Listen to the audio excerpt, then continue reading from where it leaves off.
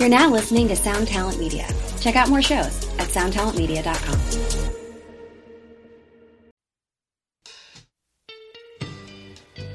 Hello, welcome to another episode of Future Friday. I'm your host, Tom May. It's been quite some time since I put out an episode. That's because my band, The Menzingers, has been in the studio and in our rehearsal space writing and recording a new record. And we're fucking done. It feels so good. I love the songs. I love the recordings. I really cannot wait to share it with everyone and see how everybody feels and do another couple runs around the world with it. Thank you very much to everybody who reached out with a resume for audio and visual help on the podcast. I did not expect such an overwhelming response, and it was overwhelming to say the least. Still catching up on it. And now that I'm back from the tour I did with Roger in the UK and our record is done, I'm ready to dive right in. So I really, really appreciate you guys sending that out to me. Thank you so much. Today's guest is Nick Harris. Nick plays guitar in Slaughter Beach Dog and All Dogs. Nick tours with the Menzingers as the guitar tech. We were roommates for years. We've toured together and played together a million times. We've spent countless evenings and days and meals and all kinds of things together, and I love Nick to death. I asked Nick to come on today to talk about alcohol because Nick has been off the sauce for about a year and a half, and I just jumped into a 90-day no-booze pact with my friend Roger Harvey. We get into it a bit in the episode as to why, but mostly it's because it was a really long winter. This recording the record was a little bit stressful, and I found myself getting a little loose. And I'm getting older, and hangovers are just really starting to suck horribly, as I'm sure most of you know. I've had a complicated relationship with alcohol for 20 years now, and thinking about that and realizing that I've been drinking for twice as long as I wasn't drinking, realized that it kind of, put things into a little bit of a newer perspective. So we talk a bunch about drinking on this episode. We also talk about mental health and general wellness in general. And we posted some of the resources that we've used on the episode's webpage at futurefriday.net. Without further ado, here's Nick Harris. All right, here we go. Nick, welcome. Thank you so much for having me. Thanks so much for coming on the podcast. We've known each other for so long. And we've been through so much, and I can't wait to talk about it. We were roommates for such a long time. Been all over the world together. Yeah. Yeah, we've been through some stuff. We have. I'm just gonna write subtle criticisms of each of us on this paper while we're doing this. You're gonna need a second page for me. Yeah, thanks for having me. Hell yeah! Cool. I was wondering maybe we could talk about how we met. So you're still in my phone as Nick Ruining from so about 10 years ago. I'm trying to remember exactly how we met. So I'm sure there was a time that we met. But then there's a second story of the time that I knew we were going to be friends. Okay. So I think me and Andy Clark and Scotty and our buddy Matt were in a band that sounded exactly like Lifetime and Hot Water Music. So we were like throwing punk shows. Just the Ruining. Yeah. We were throwing punk shows in Trenton, and which is where we all grew up. That's the first place I remember meeting you guys, is a Mill Hill basement. Yeah, so there is a picture. I remember that was like when I actually started drinking. Like I was kind of come full circle. Yeah, I was kind of like a late bloomer in that. This is about 2008. Yeah. Yeah. Wow, 11 years. Damn. Yeah. So yeah, I mean, I drank a little in high school and stuff, but that when we started doing shows at the Mill Hill was when I started like really going for it. So the memories of that night are fuzzy. The only picture I remember from that night is there's a picture of Greg Barnett standing at the top of the steps at the Mill Hill and me just hugging his leg. And it probably was like 12 minutes after we met. But then the night, so that is definitely when we first met. But the night that I remember being like, okay, like these are going to be like our people, was we had a show fall through on some awful tour that we were on. And I think it was Knoxville, Tennessee. It was. And Andy Clark had texted you because he saw you guys were playing there, and it made sense. And so we jumped on the show, and I think we might have been the only two bands there. No, there was like... Captain were singing? No, just like a couple people from Captain who were coming back from being part of the cleaning crew on Bonnaroo. That was what it was. And they had a bunch of acid that they had like found while they were cleaning up. And I remember that night, there's two occasions in my life where I found myself at parties that looked like parties that Hollywood writers had written. Yeah, like what when you go like what the UK thinks every American high school party is. Red Like, cups can't everywhere. hardly wait. Yeah. Yeah. People making out all over the place. That just somebody's on acid. That was like that, though. That was like that. One of my scenes I remember most from that night was, besides the acid and everybody running around like maniacs, Yeah. was that giant man with a huge beard. Emerson. Emerson was his name. He picked up the entire fire pit while it was flaming Lit. and moved it for us. Yeah. Okay. So that happened. He was roasting beers. Like he was like putting unopened PBRs on the grill. I remember someone was like getting a haircut. It looked like it was like a Somebody was getting It was like a Prodigy music video. Yeah. But funny story, Amanda knows the people who ran that house and knows Emerson. Wow. For context, Amanda is my wife, Yeah. current wife. And it was so funny because she was like, "Oh, it was in Knoxville." Yeah, I know Noah and Emerson. Yeah. And we were just back in Kentucky, which is where Amanda's from, and her friend was like passing through. It was like around the holidays, and he was like, "Yeah, like Emerson's the person that like got me into music." That's Like, incredible. And I was like, "It's so funny because he had all these amazing things." And Emerson was a great host, but I just remember him like shirtless or with like a Hawaiian shirt open. And just like carrying fire around. breathing. Prometheus. He was breathing fire. He was. Yeah. Well, Prometheus Emerson rolling around the Yeah. party. That was a wild night. That was the last night of the tour that we were on. I don't even remember right think now which tour it was. That I'd was. have to I write think it down. that was like your Broadway calls. Oh, on our way back. Yeah, and that was like Wow. your first full U.S. That was the first time we went to the West Coast. Yeah. Yeah. So that was actually 2010. That really? If it was that tour, but it could have been. Might have been. If the Holy Mess was there, then it would have been our first Fest tour. It wasn't. The Holy Mess I think wasn't it would have been there. a little longer. Maybe we had split with them. We'll get to the bottom of it. Yeah, we'll There's get- been a lot of tours. Yeah, but it's yeah. funny you mentioned that you first started drinking when you met us, because one of the things that you and I are going to be talking about today was Drinking. drinking. Yeah. Yeah, and that's I think I'll probably say something in the intro that I'm going to record after you leave. Okay. But I'm doing 90 days off of the alcohol for the first time since I was probably 12. How far in are you? I stopped on Saturday. How do you feel? I feel weird. I Yeah? feel weird already, and that's why I stopped drinking. But I feel pretty good to not wake up with a hangover for the first time in a while. That's like one of the biggest catalysts for me not drinking was that there's several, but the hangover was Yeah, that's the kicker, man. And anybody Really listening to is. this, I'm assuming, is going to be a fan of our band, the Menzingers, and we love drinking, and people who come to Yeah. see our shows love drinking, and that's it's all a very complicated and interesting relationship to have.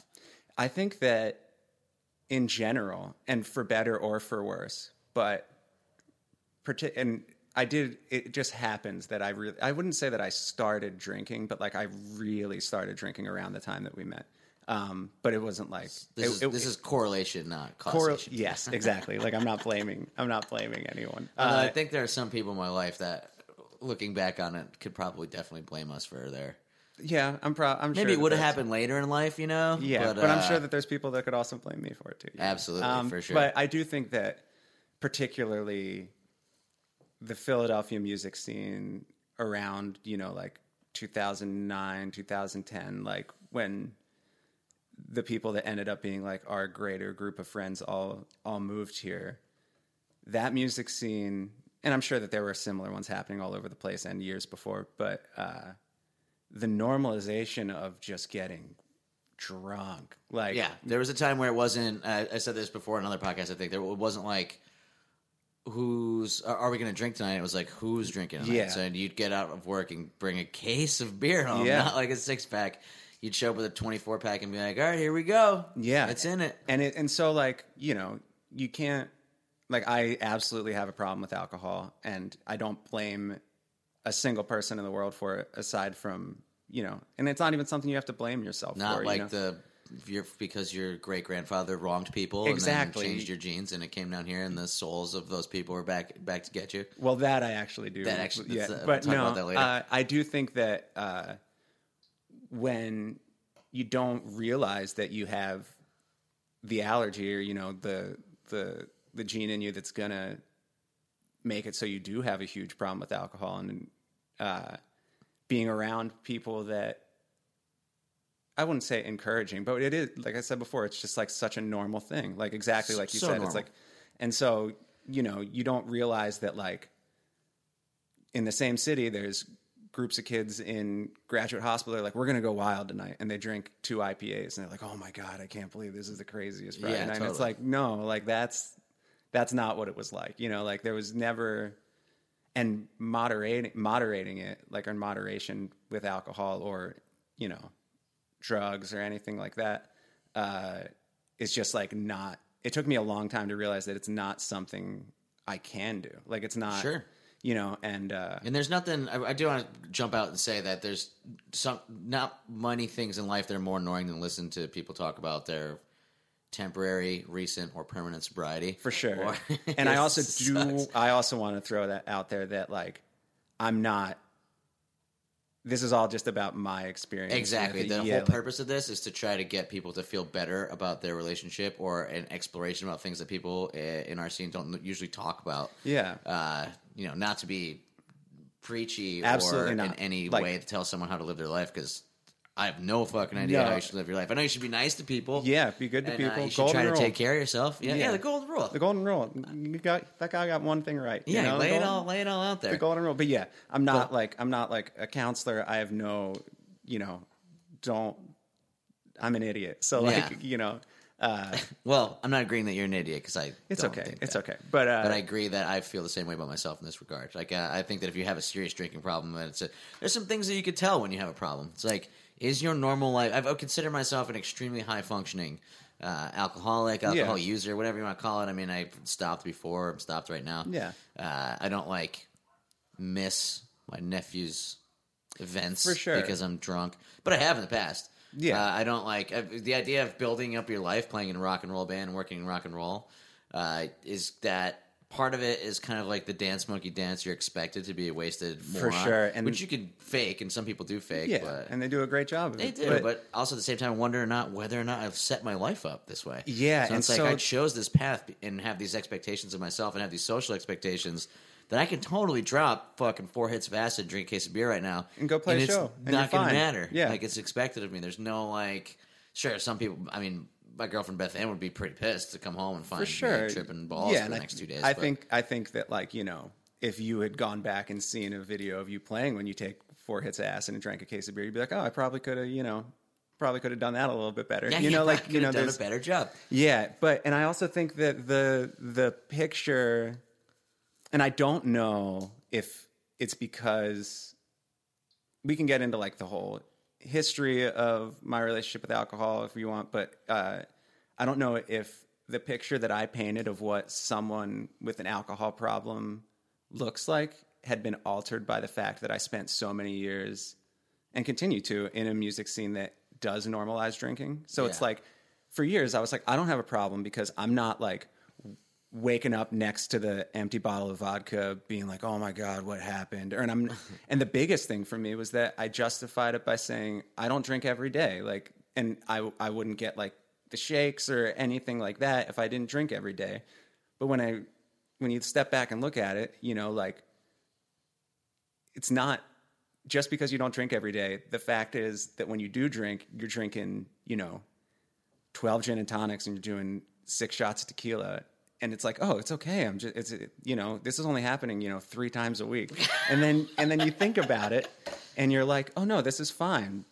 But then when you actually like really take a look at it, you're like, how that night doesn't end there. That night carries over to the next day. Yeah. And it makes, for me, this is all, again, just me, but like, how can you ever expect yourself to be present or attentive or, you know, it stopped, for me, it was stopping my ability to be able to like care about the people around me because of how involved I was and how shitty I felt all the time, you know, like, yeah. So I think that, a lot of my definitions of what I would consider an alcoholic, I would alter them so I didn't fit that. So like I didn't exactly. fit that That's what I was description. about to say. Is that we kind of talking about our personal experiences with it and what we drank and how often we drank and stuff is like from the inside of it. Yeah. From being in this particular environment with this particular social group and these things that have been normalized for us or whatever. And the thing that got me really thinking a couple of years ago was there's a documentary on HBO that I highly recommend anybody watch. I don't remember what it's called. I should probably look it up. I'll look it up. I'll put a link to it, like in the thing or whatever. But it gave a good it gave a breakdown of which groups of people drink and how frequently. So and I realized that myself and all of my friends were in like the top, 5th percentile of drinking, and we were all like, just because we drank. I mean, realistically, you go to the doctor's office, and if you binge drink twice, the lie. Right? Like, how many beers do you drink a week? I usually go out on the weekends. I'll probably drink like 8 beers. And you realize, well, no, I'll probably have like 2 a day. Yeah, and then go for it on the weekend, and that's, that's just again, just to talk about the tidbits of that, but realizing that overhead view of how much I actually was drinking compared to everyone else in the country, which is, we live in a country that's one of the highest drinkers in the world. I would hate to see that statistic. Fuck. Yeah, it's gnarly, man. It was gnarly. But it's just so much. So then you wonder, why do you do that? Yeah, and I've often wondered that. So like, I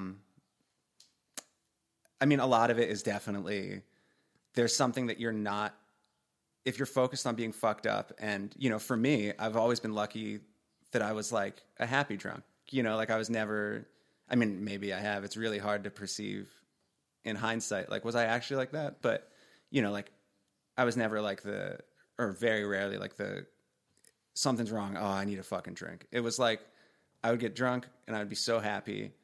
Because I would be so happy, I wouldn't be thinking about, like my anxiety disorder or like being depressed and, like all the real shit, like, or like all the stuff that you're just like fucking pounding into oblivion and keeping it quiet so you don't have to actually focus on it. And so I think that a lot of it is that, like, that's why I drank. But since I was so like happy and viewed it as such a social, like a staple of a social situation, it was so easy to just like shut up that little part of your brain when it was like, you're doing this because something's wrong and you don't want to focus on it. Yeah. And you could just be like, shut up. Here's another shot of tequila. Exactly. But why don't we backpedal a little bit? And so you've been off the sauce for a year. Something like that. My phone's not on. I try not to be like a day counter. I know that works for some people, but I try not to. But just for point of reference, to see like what your life has changed in the last drink I had, I think, was the day before Christmas Eve, not the most recent one, but the one before that. Yeah. So it's like about a year and a half. Nice. Like that. Yeah, it's a long ass time. That's a very long time. What I was thinking was so there's so many things that have changed. I'm sure you've told me before that you feel better. Yeah. One thing I noticed every time I do a hiatus from drinking, which is normally only like a week. Yeah. But I did like 45 days one time with my friend. My dear friend. And I noticed that after a week you feel really good, but then after a week you start to realize that the problems that you may have had weren't actually being caused by the drinking and that you still feel like shit. Yeah. But I think that, at least for me, removing the variable that you can blame it on allows you to confront those things with a much clearer head or with just a little bit more clarity. For sure. And I'm like very open about, like, I've been in therapy forever, like as long as I can remember. Even like when I was like, doing a ton of drugs, drinking like a fish, still go to therapy. Yeah. And so like talking therapy. Yeah. And I think that if I had not been in therapy when I stopped drinking, I probably would have started drinking again. Yeah. So like luckily I have a really good therapist, because you're right. Like the hard part for me was not the actual stopping of drinking. And like I tour with you guys almost every tour you guys go on. Yeah, at this point every tour except for there's like a couple here and there. But the like being around alcohol, not hard. Like seeing people drink, not hard. The hard part for me was never like the stopping drinking. And I'm sure that other people have different experiences, but the hard part for me was dealing with all that shit and you're totally right. Like the problems are not caused by drinking. Yeah. I mean, the hangover is caused by drinking. For sure. And there's always like the bruises and we have a mutual friend broke their arm that long ago. What was it like I remember it was like 2 winters ago, 2 of our friends were walking like hand in hand and slipped on ice and one of them like lost a fucking tooth. And he was like, God damn it. Yeah. And he's hammered as shit. And like there were, so like the problem is definitely not for me at least, was not caused by alcohol. Sure, like alcoholism does run in my family, and like, you know, but again, I would justify by being like, I'm not an alcoholic. Like, I got this under control because I don't drink every day. And that was like the big qualifying factor for me. Yeah. Whatever, like the excuse you can make of like, because there's also the whole idea of something that I don't fundamentally agree with from what I understand about 12-step meetings. I've been to a couple before with friends who were court mandated from like, you know, getting caught with weed or DUI or something like that. And they're like, hey, you want to go? And I'm like, that sounds fascinating. I want to go check it out. Yeah. The idea is, from what I understand, a complete surrender to a part of yourself or to some kind of like unarticulated genetic thing. For sure. And I know that you're powerless. You're powerless. So you have to be, you know, you have to like, and I'm not sure that I would want to go down that route. You know what I mean? Like, I don't want to be like, well, I can't, there's a part of me that I absolutely can't control. I think the negotiation of being like, no, listen, every time I try this, it doesn't work. So I'm just going to stop.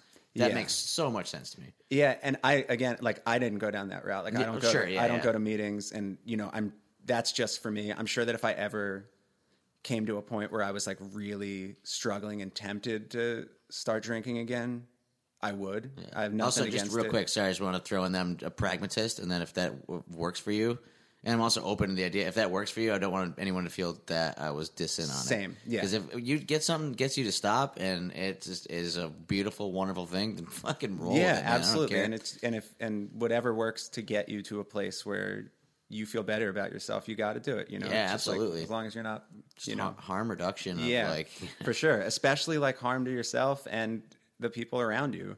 Like, so I kind of forget where we were going. I'm sorry. Yeah, I cut you off. Sorry about that. It was about, we were talking about the changing. Oh, yeah. So the change in my life since I stopped drinking. Yeah, yeah. So I think that,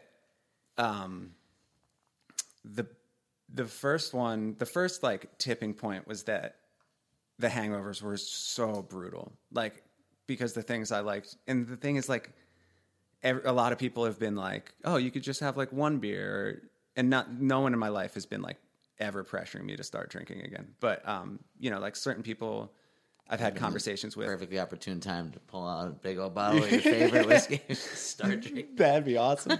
But like, you know, I've had conversations with people who are like, why can't you just have like one beer or just like try it like that? And it's because that's never like the way that I liked drinking either. Sure. So like having a beer with dinner was like never my thing. It was either like, you know, I'd rather, even when I was drinking, it was like, I'm just not going to drink tonight. It's not like, oh, I'll have a beer. Because when I drank, it would be like, honestly, no joke, like 15 or 16 drinks.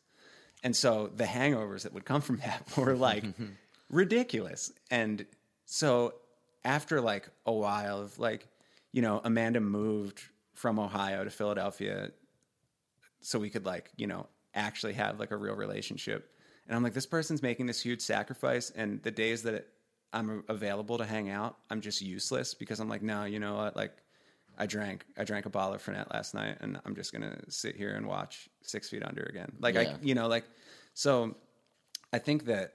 So that was the path that you saw that led to you to make the decision of being like, I can live a better life. So first of all, I guess we put it out there into the open. Is your life better? My life is better. My life's way better. There are, and I'm still, you know, like you said, like the things that come up and you realize that it's not drinking that was causing these problems. I'm still dealing with all of that. Like, I'm still dealing with like self-esteem issues and, you know, like self-worth and depression and anxiety and stuff like that I'm sure that everyone to some degree struggles with.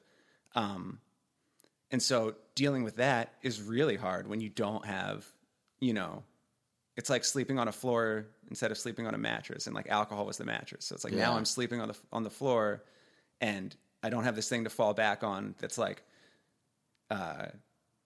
you know, it's not, for me, it was like a pacifier where it was just like, or like a distraction from what was actually going on. So that sucks, because like dealing with like all the bad things that happen in your life, times that people could have treated you better, times you could have treated people better, they come back up, and you have to talk about and relive a lot of these things that you weren't present for, you know, like, because you were fucked up. Yeah.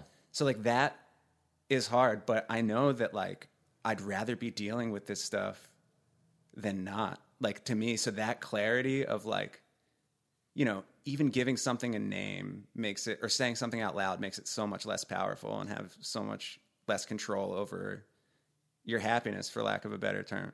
So, Because then you get to allow it to leave your mind and Yes, soul. at It's least like, then you- like journaling. yeah, you like know what the enemy is, you know, Yeah. like, so, Can rally. yeah. So that, in that way, so like there, it's not like, is my life, because yes, my life is better, but I would say that there's a lot of complications that come with that yes answer. Totally. So It's not a cure-all. it's not a cure-all, and in fact, it's like, again, I don't go to meetings. I know nothing about AA or anything like that, but I think that, and maybe this isn't an AA thing, but there's, you know, like where they say something like, you know, when you started using whatever substance you started using,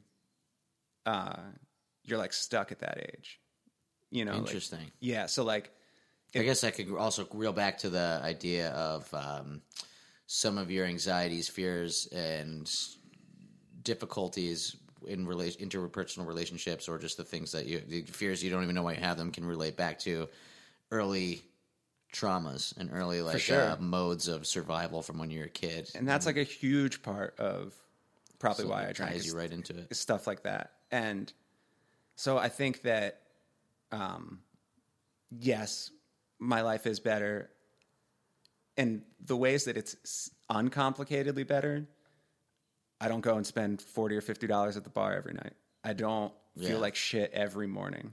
I don't feel like shit from being hungover every morning. Yeah, right. I just feel like I'm never not going to feel like shit in the morning. And I think that, Unless you're camping, maybe, and you wake up and you hear like a bird chirping or some shit. No, you know? even that.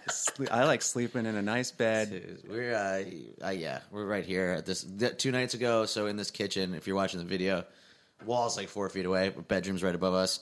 Woke up at 3 o'clock. I heard a clearly drunk man doing the drunk stumble along the sidewalk, and then I heard him crash into the side of the house. And I looked out the window, and I was in such a bad mood that I was just like, "Not today, my friend. Not today. Not today." Not today. I've come out and rescued so many drunks living here. Yeah. I live next to Pat's and Gino's, a giant tourist destination in Cheesesteak South Vegas. Philly. Yeah, Cheesesteak Vegas.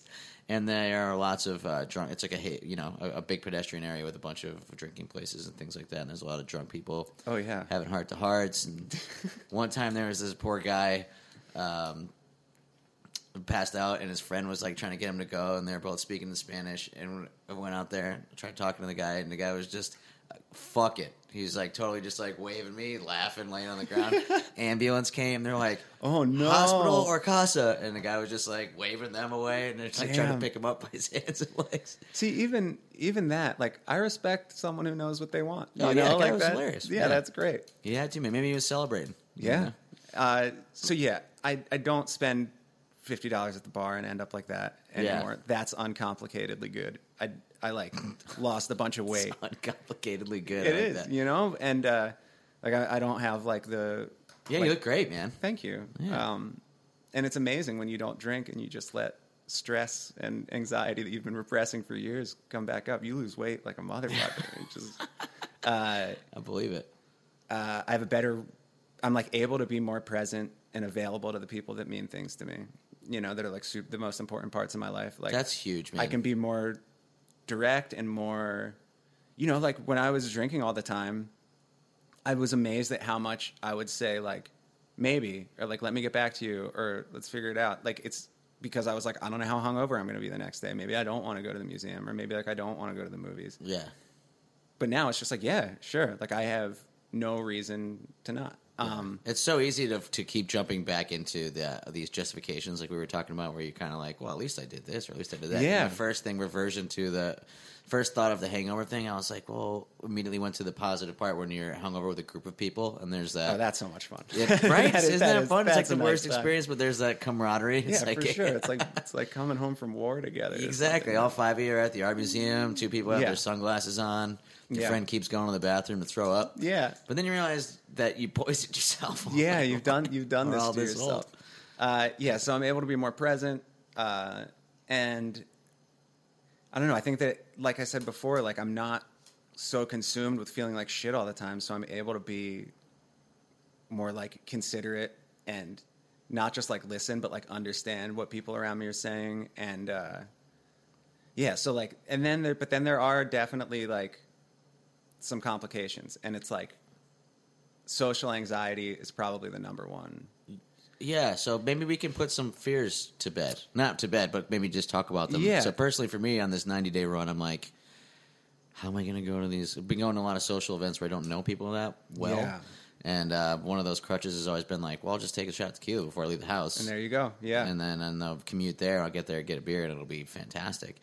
A lot less scary. And I'm thinking I'm going to something soon. I'm like, shit, I don't fucking know these people. It's going to be, I have to be me? Yeah. I'm not good enough. And that's the whole thing, is that it's, and over time, I've kind of realized that, like, you're, not you specifically, the general you. The royal you. Yeah, the royal, peasant the you. royal, yeah. The surf you. But you're going to think about that, about how socially awkward and nervous and stuff you are and how weird you're coming off way more than anyone else is. Yeah, as in life, I suppose. Yeah, and you know what else? I guarantee you that 95% of the people at that social gathering are going to be feeling the exact same way. Yeah. But it's really, so like, but yes, that always was the thing. I could go to any party, any show, any bar, and, you know, a couple drinks in, it's fine. You know, like, you're just like shooting the shit. Everything's super casual.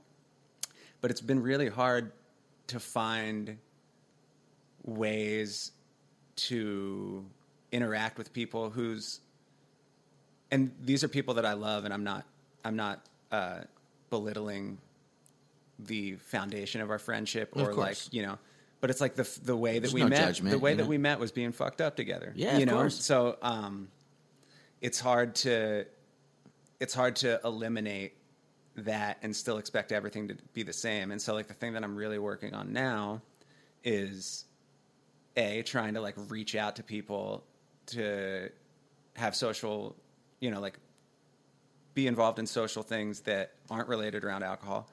But that's, like, not terribly difficult. Like, I don't mind being around people drinking. I don't, like, I'm never worried that I'm, like Amanda keeps alcohol in the house sometimes. Like, I'm never worried that I'm going to, like, snap, relapse, or like, you know, you know, like, I'm never, like, going to go, like, running for a bottle. Yeah, there's the whole, like, I don't think that, and when you go back to, like, it's not that hard to reach out to the people or do fun things or whatever. There's, like, the whole kind of meme-y, and I just sound like an old man now. I'm just gonna roll with it and own it. A whole meme-y kind of like line drawing cartoon culture of like, oh, I can't wait to go out tonight, and then shows them like in bed reading a book or whatever. Yeah, I don't think while all that kind of relaxation, fun and stuff, I feel like at least myself and you as well are the kind of people that kind of chase after a little bit of excitement. Yeah, I do. And start choosing paths and lifestyles. And I feel So like it's not gonna be that hard. But the thing is that it does become, it has become difficult to for me at least, to just like, I guess, like, courage, just like find the courage to be like, hey, you, like, know that we're like bar buddies. And it's not like this with everyone. And like, I'm very grateful for the people in my life. Like, I do feel like my social interactions, like, who I have them with, that list is, like, narrowed since I stopped drinking. And it's not, you know, nothing against the people that were, like, people that I would just go get fucked up with. But there is, like, an isolating feeling about it where it's, like, it does become easier to become that meme. Sure. Than, I mean, who wants to go? I love bars yeah, so much. And that's the other thing, right? is that I Sitting still in, like, love a dark, bars. vibey place and talking about extremely personal and or exciting shit with your friends. Or the opposite, where it's like playing awesome music and everybody's in a party vibe. Those two things are fantastic, but not easy to do or easy to plan or even comfortable to be in if you're not drinking. For sure. You're going to go in and spend $5 on water, like, yeah, for over 2 hours. And yeah, it just becomes exhausting. And, like, I don't know, like, the music thing has become a little tough. Just like going to shows. Like, I think that, I don't know if you relate to this, but as someone that, like, works in music, and even though it's your great band, I'm, like, forced to watch music so many nights of the year that, like, when I get home from a tour, the last thing I want to do is go to a fucking show. Exactly, yeah. And it's not even from a jaded point. It's like, all right, well, I've experienced this so much because we love just music. Exhausting. Yeah, it's exhausting. Music. And I love music too. And so, like, it's been hard for me to think about like, it's not like I feel like, okay, I can only go to straight edge shows. You know, like I love Earth Crisis, nothing against it, but like, you know, and it's not hard for me to go see like Guided by Voices, whose entire band image is based around alcohol. Like that stuff's not Can we hard. say, remember when we played they played the festival at Frankie's outside, and they had 2 water horses just full of beer. Like, not water horses, 2 like giant metal containers on sawhorses. They're just completely full of beer and ice for like a softball team. They have puke and piss buckets on stage a lot of the time. And but he writes a good hook. But Yeah, fuck yeah. So like that has also become, because, you know, like going to a show at the church after I'd been on tour for 6 months would be a lot more bearable if I would go and I'd bring, you know, like a 6-pack with me. It's fun. Drinking's so fun. Drinking, and that's the thing, is that drinking is fun. But as far as the integration of it in our lives can go both ways when you don't want to do it. So Absolutely. Like, even like our band definitely gets, I know for a fact we will get paid more in certain cases than another band who would draw the same amount of people, because the people who book it at the venue know that our fans are going to drink so much. Yeah. And that's just part of the vibe and part of what we've created and Yeah. what we are. And you guys are great drunks. Thank you. I I would really say, appreciate that. yeah. There's the times you wake up and you have the hate me's and you're like, oh my God, what did I say yesterday? That's another thing that... And you never say anything. And That's that, stupid. yeah, like I remember, I very rarely have I ever like quote unquote like blacked out, but there was one that I can specifically remember where the only reason I knew that I went to the bar was I woke up and I looked at my bank account, which is another thing that I don't miss doing. Yeah. Is like the morning bank account look, and you're Yeah. like, fuck, what did I do? And I saw like a charge for, you know, the old bar, and I was like, I don't remember being there at all. I wonder what I did. Did I like fight someone? Did I say something really fucked up that I normally wouldn't have said? And I went in to, you know, start drinking again. And I went to the bartender, who's like the usual bartender there, and I was like, was I here last night? And he was like, yeah, man. And I was like, did I say anything fucked up or do anything fucked up? He's like, no, you talked to some guy about like colds and viruses for... and about how like colloidal silver works, and then you gave me a really big tip, and then you called a cab and you went home, and I was like, okay, that's fine, but you know, I don't miss that at all. Yeah. I just read that you don't actually forget from drinking. You just lose the ability to make new memories of those kinds. What do you mean? Like instead of like blacking out and forgetting what you did, you just don't remember ever in the first place. Because the alcohol stops, yeah. That's fucked up. Yeah, it's fucked up.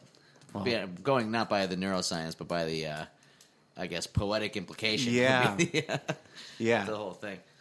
Yeah, so yeah, those fears of drinking, those were some of my main issues of taking this break are also the habit and the ritual, which we just touched on a bunch. yeah, you know, so like, the habit's the hard part. Because you're like, oh, I have a drink especially on tour, where you get to a place and then there's, in our case, a massive amount of alcohol available, which is great. It's awesome. But it's like, okay, well, I have one at this time, at this hour before the set, because I know how it'll respond this way. Yeah. I'm going to see this friend who I only see once a year, so we're going to have a shot and have a beer here. Yeah. Or even this 90 days coming up, I have. Oh, we're going to be on weddings. tour. We're going to be on tour together, during so we'll it. see how that goes. It'll be great. You know, like I Yeah. said, I've done tours sober before. It's not a big deal. Missing weddings, my birthday, close friends' birthdays, vacation. It's like, what the fuck am I going to do? Yeah, so what are you hoping to get out of the... Face those things that have been drowning out with the alcohol. Mm-hmm. Become better at... I really want to do way more podcasting, which the most reason that I don't do podcasts is because of the social kind of fear behind it. Yeah. There's a lot of times where there's a bunch of guests who I've asked to come out and haven't scheduled it because I just get like nervous the last minute. Or I'll get drunk and then be like, send an email and not do it. Not cancel it, but just don't schedule it. So that's a big one. And also I want to feel better. I gained some weight this winter and didn't take care of my body. Mm-hmm. We spent so much time writing and recording the newest record that it just got... Oh, yeah, you go into like hibernation mode. Yeah, I got into like hibernation mode, so I'm just trying to get a little clear. Yeah. Well, I'll tell you this.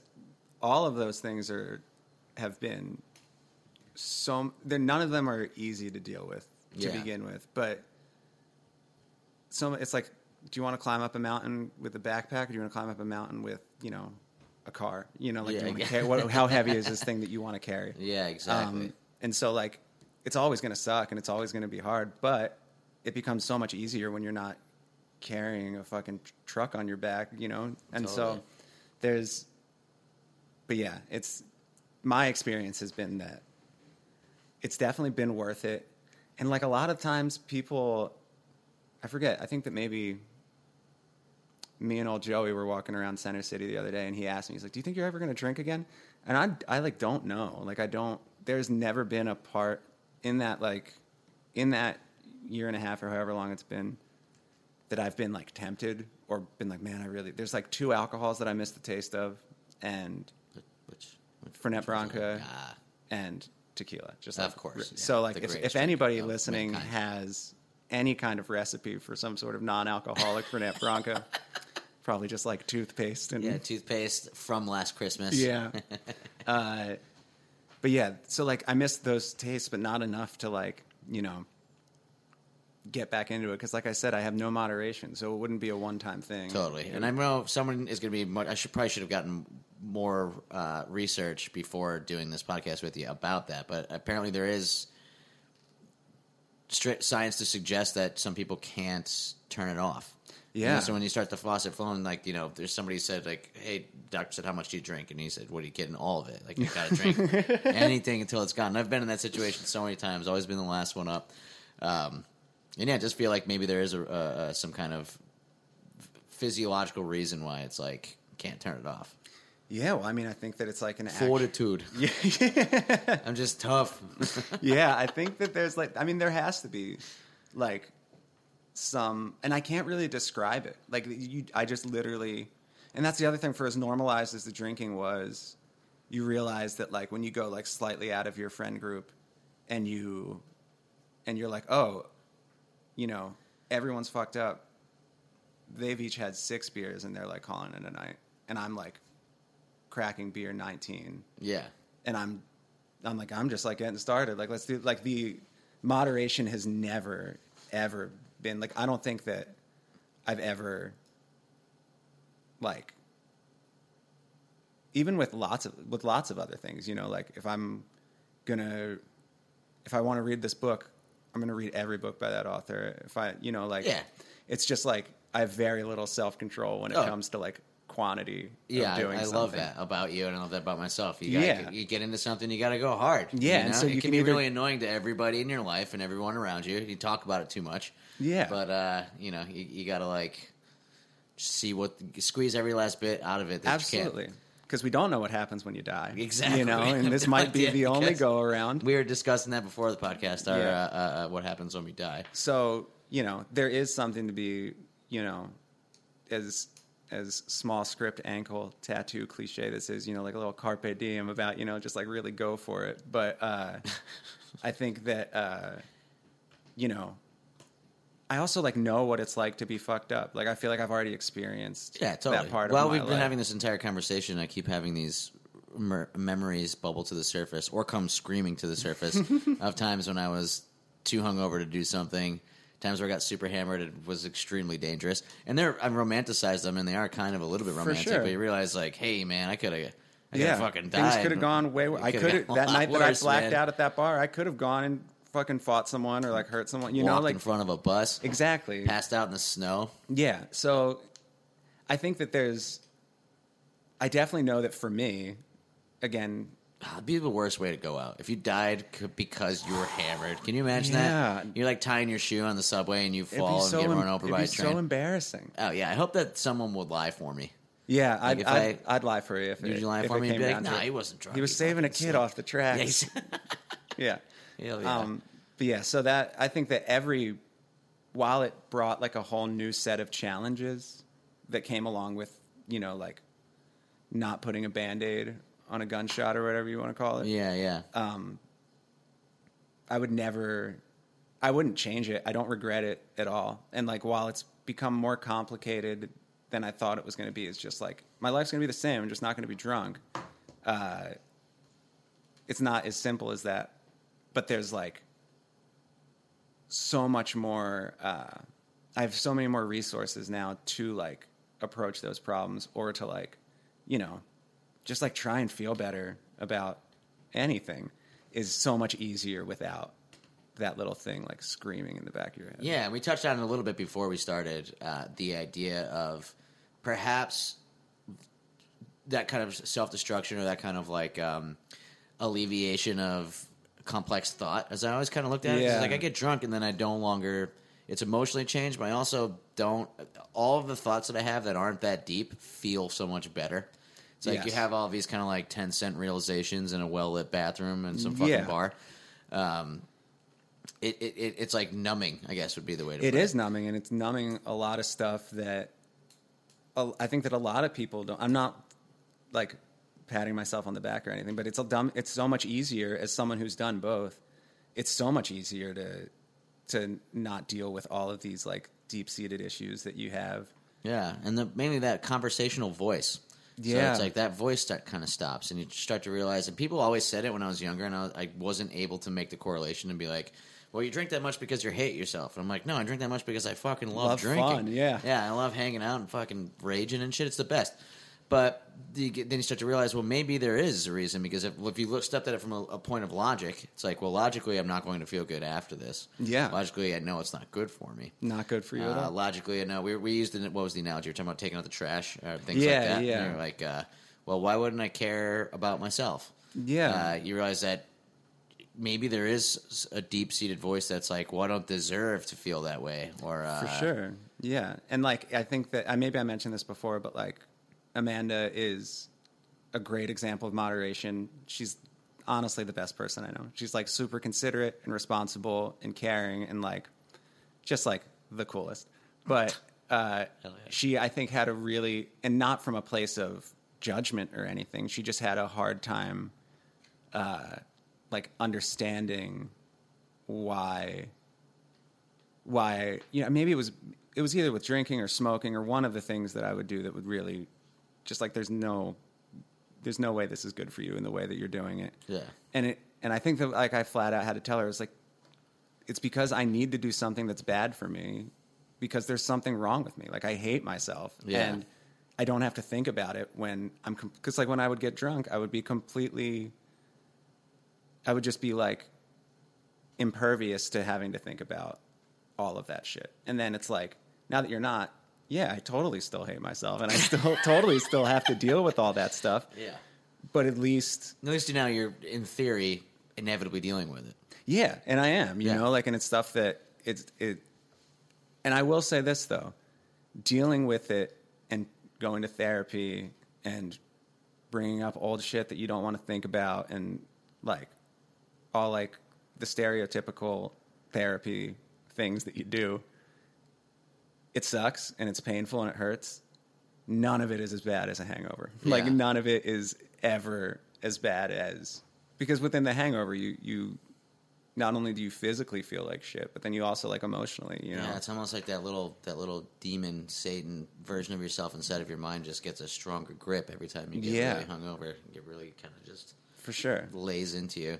I went to therapy when I was younger. Mm-hmm. I had and I was put on some like medication and stuff like that. And I'll save all that whole story for another podcast, I think, or I won't. I mean, but, hey, I've been on all of them. You tell me. Yeah, right. You tell me what. I've probably been on it. But I started going again a couple of years ago, and it sucked because I had to find a couple different people. So I was like, Yeah. you think you look at it from a medical point of view, where you're like, oh well, I'll just go to a doctor, and the doctor Yeah. will fix my fucking broken toe or whatever. No, not the case. You have to find it's because it's so subjective and like vibey, and sometimes I realized I needed a reset because I wasn't.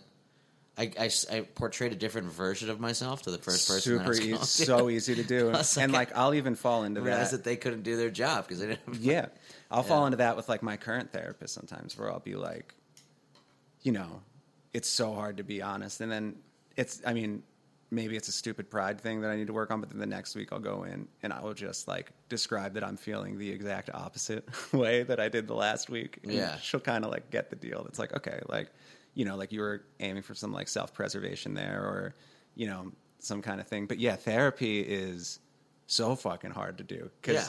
And I think that a lot of people, it's somewhere in between, I think, what you're talking about, where it's like, if you have a broken leg, of course you're going to go to the doctor. Yeah. And so it's like, yes, it does serve such a purpose of there's a problem that needs to be fixed. But it's definitely not like if you break your leg, you're not going to go to the first fucking doctor you can see. But yeah, finding the right therapist is so difficult. And I'm lucky that I think I've been with this same therapist for 2 years, or maybe longer than that, maybe 3 years at this point. I don't say anybody out there who's looking to do it. The advice that I've given to a couple friends that have sat down with a laptop and been like, I'm here now. We're going to look at this up together, because if you don't fix it, you're going to lose the people close to you, and, you're going to get fucking fired and all kinds of shit like that. Yeah. I don't want to see my friends all fucked up.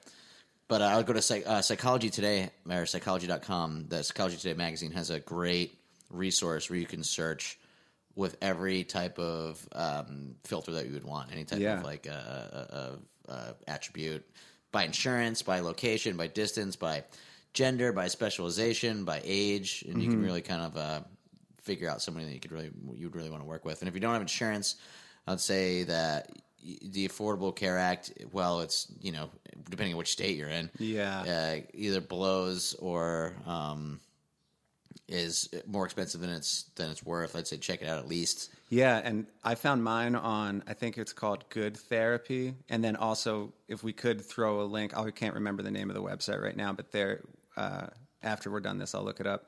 There is a website that you can look up therapists that only do sliding scale and do like reduced rate. Nice. I'm definitely going to put those on the page on futurefriday.net for the episode. Yeah, and therapy, I think that it's one of those things that like you get out of it what you put into it. Totally. Like you can definitely have, when I was hungover, I would still go to therapy and basically just take a nap on the couch. Like just kind of like mumble your way through it.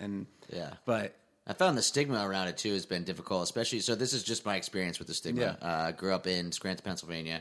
I have friends there now who still are like, yeah, what if somebody saw me coming in or out? I can't have that. Tony Soprano vibe. Tony Soprano vibe, yeah. And I'm like, well, I immediately want to be like, well, fuck that. What are you, crazy? But then I realized, no, that's how I felt forever, and that's how some people's families will feel. There's the male kind of aspect where you don't want to show any sign of weakness. Yeah, and then there's also just like the overall stigma of that. And on that same side of the coin of not wanting to show any weakness, there's like the one where us talking about it going would be like, when we talked about this briefly before, when people can use this as an excuse for shitty behavior. Yeah, it's like, I'm in therapy, it's okay. Totally, which I don't want to conflate all of that right now immediately, but it's just like that's just some of the issues that I had while going to it. And I could say that I allayed all of those by going. Yeah. Because you go and you can really, if you find somebody, you can really quite easily work out some of your problems and kind of unpack some shit in a way. There's this awesome show that Beth Ann and I watched. I forget what it is. It was a show with time travelers where they were able to come back and they would take over somebody's body right when that person died. So there's like a 15-second window between the person's death and when a time traveler could jump into their body, and they had to act like them. Super fascinating. There's like they had to come back and stop like all kinds of. It was like a Sliders meets kind of like, I don't know, not Total Recall, but it was pretty sick. That sounds amazing. There's so many cool plot parts to it, but one of them, there's a line where this guy who went back and was protecting himself from the other time travelers because he had used the time travel to become extremely wealthy. And like, which I would absolutely do. Oh, yeah, you fucking kidding me? I'd be like, that'd be hilarious. Yeah. But he said he has a therapist, and that's the person he talks to. He pays her an immense amount of money, and he's just like, yeah, I'm from the future, all this. And she's like, I don't believe you. And he's like, he says the line, he's like, the psychotherapy, the ultimate 21st century arrangement. Yeah. Because I guess, you used to go to a priest, or you used to have your mentors, or you had more purpose, and now you can, there's a whole, decades and decades of work behind it to try to make people's lives better. And I mean, I do wish that there was less of a stigma. I think that honestly, even if you're the healthiest person in the world, you'd benefit from mentally. You'd benefit from going to therapy. Yeah, there's definitely an evil to it. Some people giving kids like 3-year-olds ADHD medicine or whatever. Well, yeah, I'm not. I've not had, and as someone who's been on ADHD medicine for longer than I haven't, have certain feelings about that. And for me, psychiatry has been way less effective than just like regular talk therapy or I was turned off psychology. by a general practitioner listened to me talk for about 5 minutes when I was 19 or 18. And then gave me, just signed up a psychotropic drug immediately after listening to me talk for 5 or 10 minutes. And I was like, I don't know about this. This is a little weird. And he tried to sell it to me by saying that it would make me last longer sexually as well, because it was like one of the side effects. It's fucking weird. Yeah, that's right? How do you sell weird. that to an 18? Well, I guess an 18-year-old is the only person who would be stoked about that. Yeah. But, yeah. But yeah, and immediately after he wrote you that prescription, he went into his office, and the company that made him that drug just like gave him a car or some shit. Exactly, yeah. Yeah. Gave him a car. But yeah, I think the way that I like to think about it, and I love my therapist so much. She's great. But in a way, like, without trying to sound like heartless or like, not viewing people as all valuable and stuff. I obviously value her opinion. I value her time and her insight and stuff. But like, there's certain things that are so much easier to say to someone that you're not going to have to like. There's a value of being able to be open with your friends, which is super important, and it's a huge part of my life and the way that I operate. Like, I trust the people around me, and I expect that they can, and I hope that they know that they can trust me. But there's something about things that are just like really fucked up and specific that, there is that like fragile part of your ego that doesn't want to seem weak or come off weird or anything to the people that are closest to you. So it's amazing that you can just pay this person to be like, I'm going to tell you this. You're not going to judge me because I'm not going to see you when I go play the show. I'm not going to see you on this tour. It's like your job is just to like listen to this, not judge me, and be like, well, that's fucked up. Maybe you should think about it like this, or maybe you could try this. So it's great to just almost be like, it's like a dartboard. You can just like throw, totally. You can just like throw all the shit that you don't like. It's kind of absurd sometimes how effective it would be when just being asked a simple question. It's like, yeah, well, this happened and this is how I felt about it. And they're like, well, why? Yeah. And that's like such a stereotypical thing that you see in like, not The Sopranos or any of those movies from the 90s, but it can be outrageously effective because you can bypass your own emotional lens into the situation that you're trying to deal with or that your life and have an outside perspective. I mean, it is like tripping too. You see your life from a different point of view, and you can really figure out ways to make it better. And it really is like those stop it from getting worse, I guess. Those simple questions that, as like cliche as they are, it really is so simple. And it's just like, well, like I feel like this, and it really upsets me when this happens. And it's like, well, why? Like, why? And it's just, like, I'll gladly pay someone $150 a session to be like, yeah, even though that is the dumbest question that I could be asking myself, I don't, like I have enough hangups going on that I just can't in this situation. Yeah. And then 10 minutes later, you're talking about the deepest, darkest traumas from when you were 6 years old. Yeah, for sure. Yeah. I do. My only thing that I do wish therapy was a little more like would be like how it is in the movies or on Frasier or something, where like you're like, I had this dream, and they're like, oh, here's exactly what it means, and here's exactly what you have to do with that. I wish there was a little bit more of that. Oh yeah, if it was like a building block kind of situation, dude, that would be like so if it was good. way more objective. If it wasn't like like if your mind was a car and you could just plug it into one of those diagnostic machines. Yeah, well, that's the thing is that, and like the thing that my therapist always says is like, like we're not robots, and you're expecting your brain always, like we were saying before, just wants to do this job, which is like, if there's not a problem to solve, it's going to find a problem to try and solve. And so, like, it's so much easier when you have someone that's like reassuring you and telling you those kinds of things to like, like forgive yourself and like take it a little bit easier on you and not have these expectations to try and make your mind like a brain or to try and make your mind like a robot. Like it's so much easier to be like, well, like I'm not a robot. Like it's okay that, it's okay that Tom broke a string tonight or something like, I'm not seriously, but it's okay that, like you feel this way because of this, or it's okay that, the million reasons that people go to therapy, but sure. It really is so much easier just to have someone remind you of these things that that like the rational side of you knows, but the shitty part of your brain is constantly trying to like overpower by being just like super regimented and the computer that it is. Totally, and in that same rigid approach to like the deconstruction of it all. I had a version I'd always had also was that I looked at Western psychology medicine as a hand-in-hand or byproduct of the sicknesses that I found in other parts of the world. Like we came up in punk rock, and you realize how, often we're lied to, and how often the systems that we employ drive people down and murder people in war.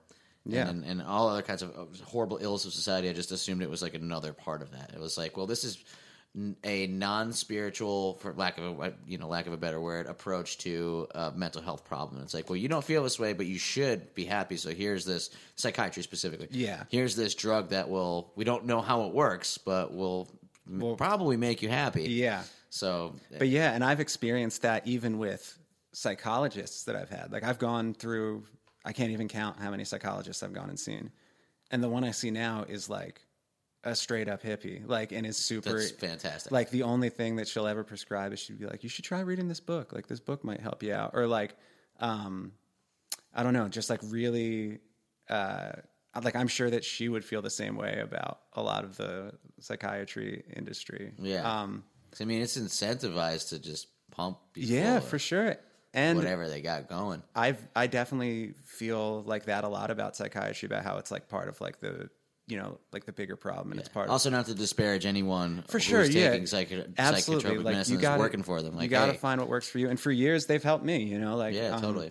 But right now I'm just like, I happen to be in a place where, like, talk therapy and stuff like that is more beneficial. But yeah, if you're Smoking on medicine, weed, bro, you gotta try CBD. I can't do the pot anymore either. Yeah. I used to be able to do it like crazy. I used to be able to smoke pot and go to a party and talk to people. Remember that? Yeah, or smoke pot at the party. Everybody smokes a blunt. Yeah, ooh, that was a good time back then. But yeah, it was a great time. Yeah, I gotta say, I'm back on the pot. They got me. I had a little bit of a I only smoke weed in my house kind of thing going for a while, but now I'm like, I'll occasionally, I can go out. Very rarely. I struggled with drugs. Almost not at all. Like, but alcohol was like always the big thing. Which is funny how we keep it separate. I mean, they're all the same. Yeah, like what's the difference? What is weed to alcohol is to cocaine? Like, why would weed and cocaine be besides the governmental branding? We'll call it for sure. Yeah, isn't that so weird that we're that one you can go buy in a store like right there. Yeah, I live sandwiched on one end of the block is a state-run liquor store, which in Pennsylvania you have to buy spirits and wine. Well, you can buy wine at a grocery store now. Spirits from a state monopoly, corrupt monopoly, which is that's a whole other podcast. Whole other podcast where we tear down the PLCB. Yeah, and then the other side is a bottle shop full of beer. Yeah, and then so you can go buy that. I can go buy that and drink myself to death in probably 20 minutes. Yeah, or you can have maybe an hour. Or you can have 2 grams of coke on you, and then go to jail for depending on your skin color, go to jail for either the rest of your life or for like 15 years. You know, like exactly. So you brought up a great point talking about cocaine one time while we were pumping gas, and I was really hungover. Yeah, I was hungover. We were pumping gas, and you were like, "Yeah, I just don't need for all those people on the border of Mexico to die so that I can drink 6 more beers." Yeah, it kind of. I mean, I never really got. I've only done cocaine like a handful of times, and it is fun. But I was just like, fuck that. Like, it's not. I mean, everybody's a fucking asshole on cocaine as well too. There's no like terrible. Maybe not necessarily act outwardly as an asshole, but everybody's just like it feels fucking great. Yeah, you feel like a god. Yeah, exactly. but you just look. I mean, you just sound like a dick. It's so obvious. Yeah. Like, and especially since I've stopped a lot of, like, I'll come back to the pot thing, but.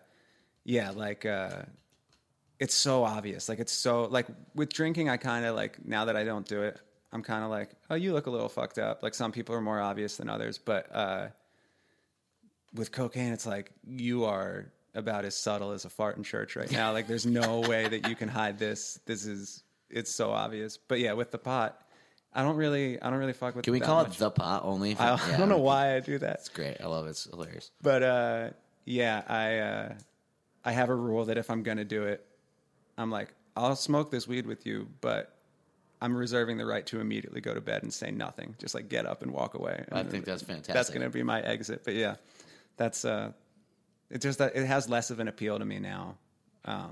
just makes me paranoid and just think about like shitty things. Totally. I like now that I got a medical card, which I don't know if you heard, but so I got to tell this story real quick. Roger and I went to a joint doctor's appointment.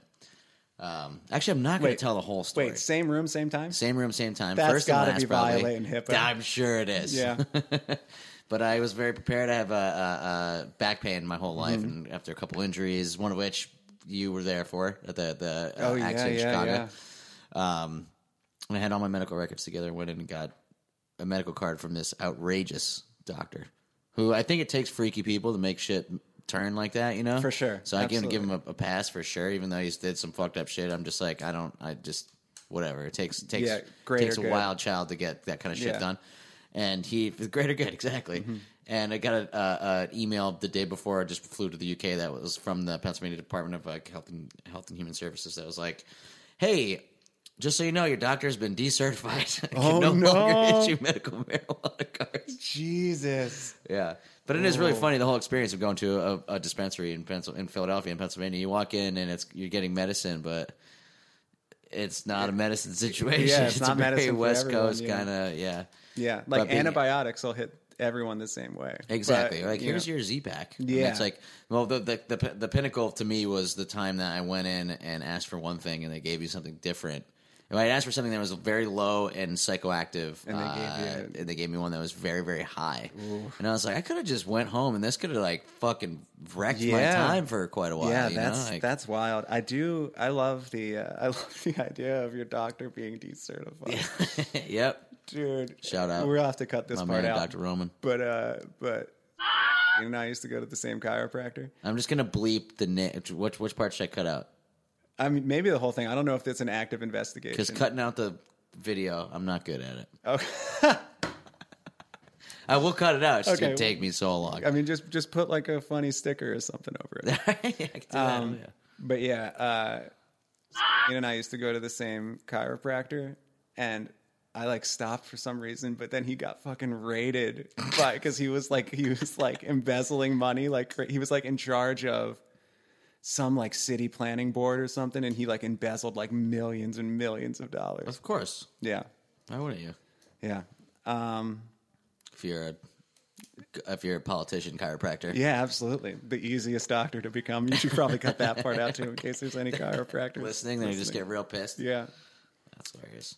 But yeah, that whole medical marijuana as like a new medicine. I mean, it is medicine. I mean, I backed it doesn't it. replace all medicines, of course. And there's some people making some seriously audacious claims about CBD and THC. But I will say that it has drastically helped my life using sure. certain CBD products for sleep and reduction in anxiety and just like feeling good. Honestly, like, I think that when it comes down to it, like, you just got to find what works for you. If, like, I don't know, if you have headaches and jumping on a pogo stick helps, fucking do it. Totally. Who cares? Like, There's I'm the not, whole thing with the placebo effect and how it's been growing over I the just last listened couple to of a whole decades. thing about the placebo effect. They talking about that shit? yesterday. Yeah. Dude, the placebo effect sometimes is like 20-30% or something like that. That it works just as good as the fucking drugs sometimes. They said that for a specific kind of arthritis, like a knee, I think it's arthritis in the knees, that they went as far, this doctor went as far with this experiment to do placebo surgery. So he would Tell people that they went under and they didn't. put them That's- under. and it worked? He would put them under. He would make the incision, and then he would watch a video of the surgery being performed, and he would even say like, "Here, hand me the scalpel, hand me this," like at the same time, so that if the person wasn't fully under and was like sort of still like in Could like still the hear him? hazy in between, could still hear him, and so it would take the same amount of time. And he said that. I think that he said that the results were the same. Oh my god, that's Yeah. amazing. Even if they're close, Yeah. it's like fuck. That's what I always think. When I saw this documentary a long time ago, back when you could first watch videos online and shit, like 2001, 2002. When I went down rabbit hole of every single conspiracy theory possible, every type of You? like No. me, no, who would have thought that? Yeah. Every single like anything that was fantastic or paranormal seeming, or whether there was some kind of like secret. I loved that shit. Anything that Yeah. was like, it's great, all that kind of mystical stuff. But there was one about hypnotism, and I might be conflating it with a documentary about Sirhan Sirhan, who is a guy convicted of shooting Robert RFK. And so they took this person, they hypnotized them, and they took a nickel, and they told her, hey, this is. They said, hey, this is. No, they told her that it was really, really hot. It was burning her skin. They had it on there.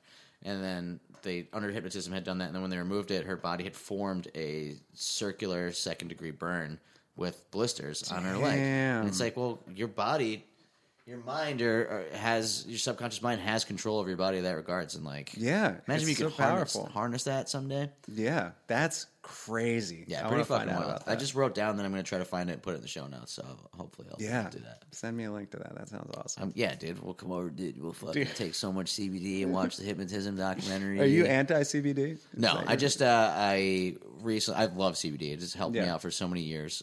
It's just sometimes you see there's a place around the corner from me open called CBD Tanning. It's just, seems like it's getting a little out there, and I think that I'm a little bit worried because of the way that the FDA treats it. The DEA, that you're going to get a lot of people that are so they're trying to make it so you can't have it in certain places, and they're raiding all these kinds of labs. Yeah, what's the legal status of it right now? Confusing, but the fact that people are selling it as a cure-all for a lot of things, I think it's like replaced coconut oil as like everyone and like tinctures of people being like, well, I don't have to go, I don't need this actual medical help, or my child doesn't need this actual medical help. So that's like, and it's like, it's fun to hate on trendy shit. Absolutely. Fucking I deleted my fucking Instagram. Fuck that. Your shit. Instagram's gone? I hate the trend. How am I going to tag you when I post this thing? I mean, it's just deactivated. I can come back whenever. Yeah, of course. I got my parachute. Yeah. How do you get back to the drinking thing for a second? Yeah. What? We could probably cut out the last 15 minutes. That's good. No. What? One of my fears is that my social situation. We touched on it briefly. Is that nobody's going to like me because I'm not drinking? Yeah, I don't know how to do. I'm still trying to figure out how to deal with that one. I feel. I guarantee you that people, if you decide to stop drinking for whatever length of time, people are probably not going to view you any differently. Like, and it's taken me a while to understand that. I think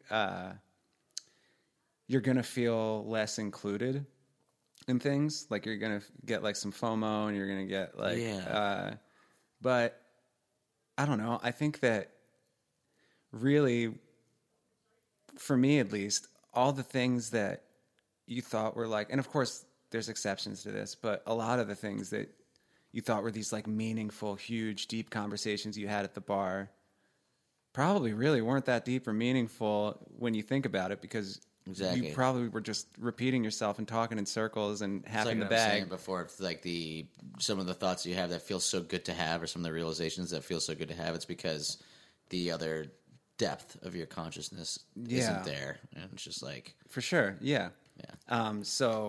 and I was trying to think of an analogy for it, but it's honestly the best one is like trying to have a super deep conversation when you're drunk. Like it's not. There's no.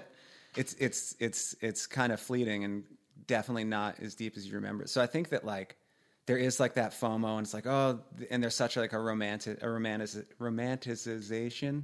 Nice, nailed it. Did I? Yeah, fuck yeah. Of like, the beautiful conversations you have at the bar and stuff, and like, I miss it. Like, of course I miss it, and I'm still like trying to like crack the code of being like, how do I feel like? And a lot of the answer to it is the way you crack the code is by fucking dealing with the real issues, which is like, how do I make sure that I like feel like included? How do I make it clear to people that I still value them, even though I've kind of like withdrawn from a lot of social situations. Because to me, there was like a few months where I'm like, everybody hates me. Nobody wants to hang out with me because I don't drink anymore. And everybody thinks that I hate them and that I'm like better than them because I don't do this anymore, which is like, none of that's true. Like 0% of that is true. So it took me, and it's still taking me like a long time to figure out the best way to approach the social thing. And, like, just like get coffee with people, do shit like this, like this is really fun. Yeah. And hopefully somebody who's having some issues dealing with their own consumption of alcohol will take away a little bit of self-confidence from it. I hope so, and I think that Or we just sound like judgmental pricks. And You I notice hope- that the first, 3 days? Or, I was talking about this with Roger the other day. The first, 3 days off of drinking, you're at a bar with your friends, and you're just looking around like the king upon high. The righteous leader of the Seven, the guy from Game of Thrones. Yeah. I only feel High Sparrow. I only feel like that. I'm just kidding. You do see people act certain ways when they're drunk, and I kind of get quick to forget that I definitely have acted like that or worse. And you're kind of like, why is so and so being such an asshole right now? And it's like, wait a minute, you were definitely that asshole, and you were definitely it is millions of times. Yeah, you don't. I never want to feel like I'm riding a high horse, kicking drinks out of people's hands. But I mean,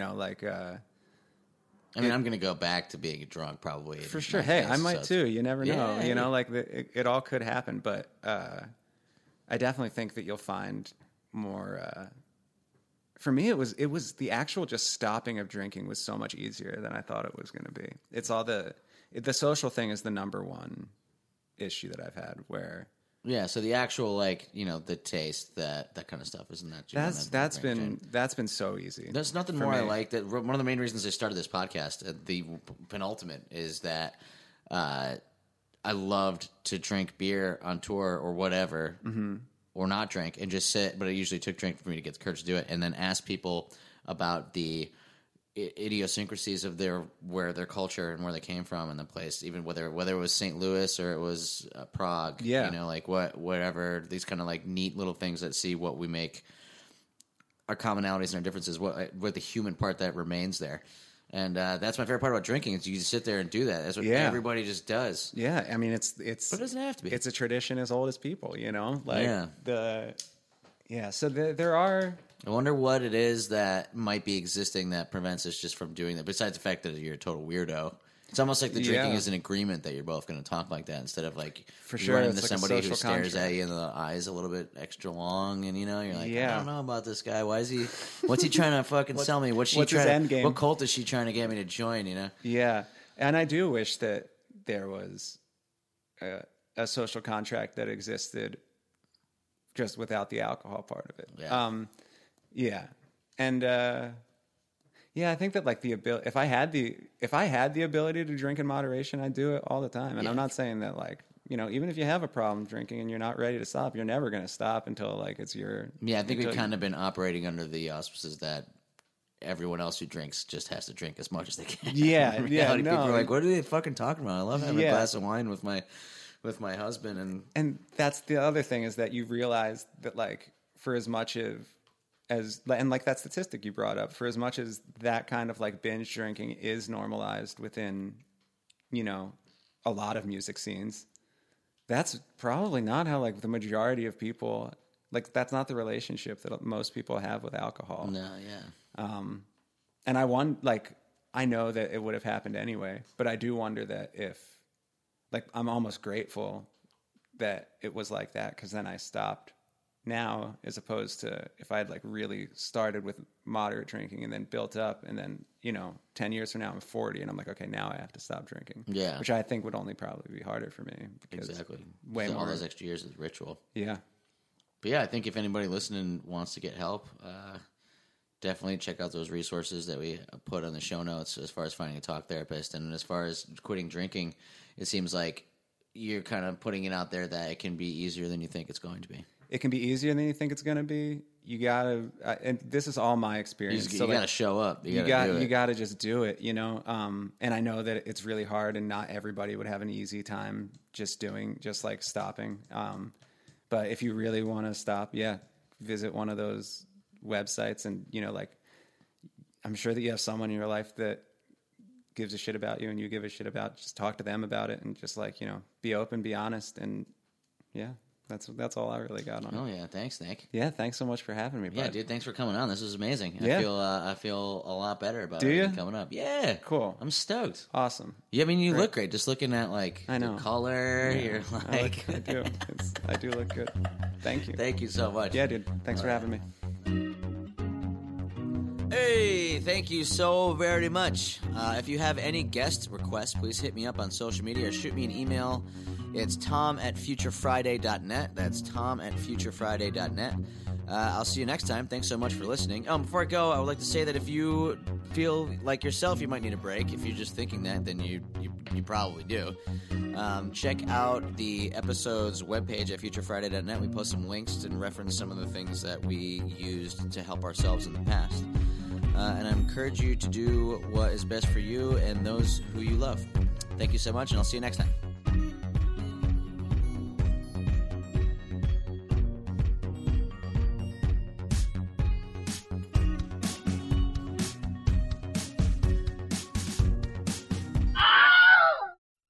I'm Daniela Clark. I'm Barbara Ann Wild. And we are the Honest AF Show. Our podcast is real, honest conversation with our celebrity friends and pros. Covering our anything but average rock and roll lifestyles. All while tackling the hell that is aging and the battle of beauty. Oh, yeah. Nothing is off the table. The Honest AF Show is available wherever you get your podcasts.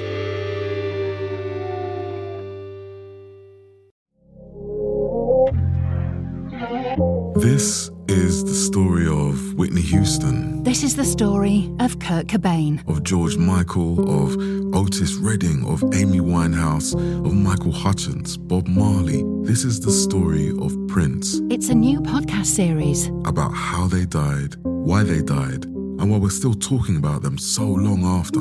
It's like nothing you've ever heard before. It's storytelling. But it's more than that, because rock stars, they tell us how we feel. They change our mood. They change the clothes we wear, the people we hang out with, the way we remember things. It's them who give us those ludicrous moments, the ones where you're jumping around, singing your heart out, feeling understood. And it's those moments we'll help you remember, the ones you're thinking about right now. That feeling. That feeling. It's coming soon from Crowd Network. Just search for Death of a Rock Star on your podcast app. And subscribe now.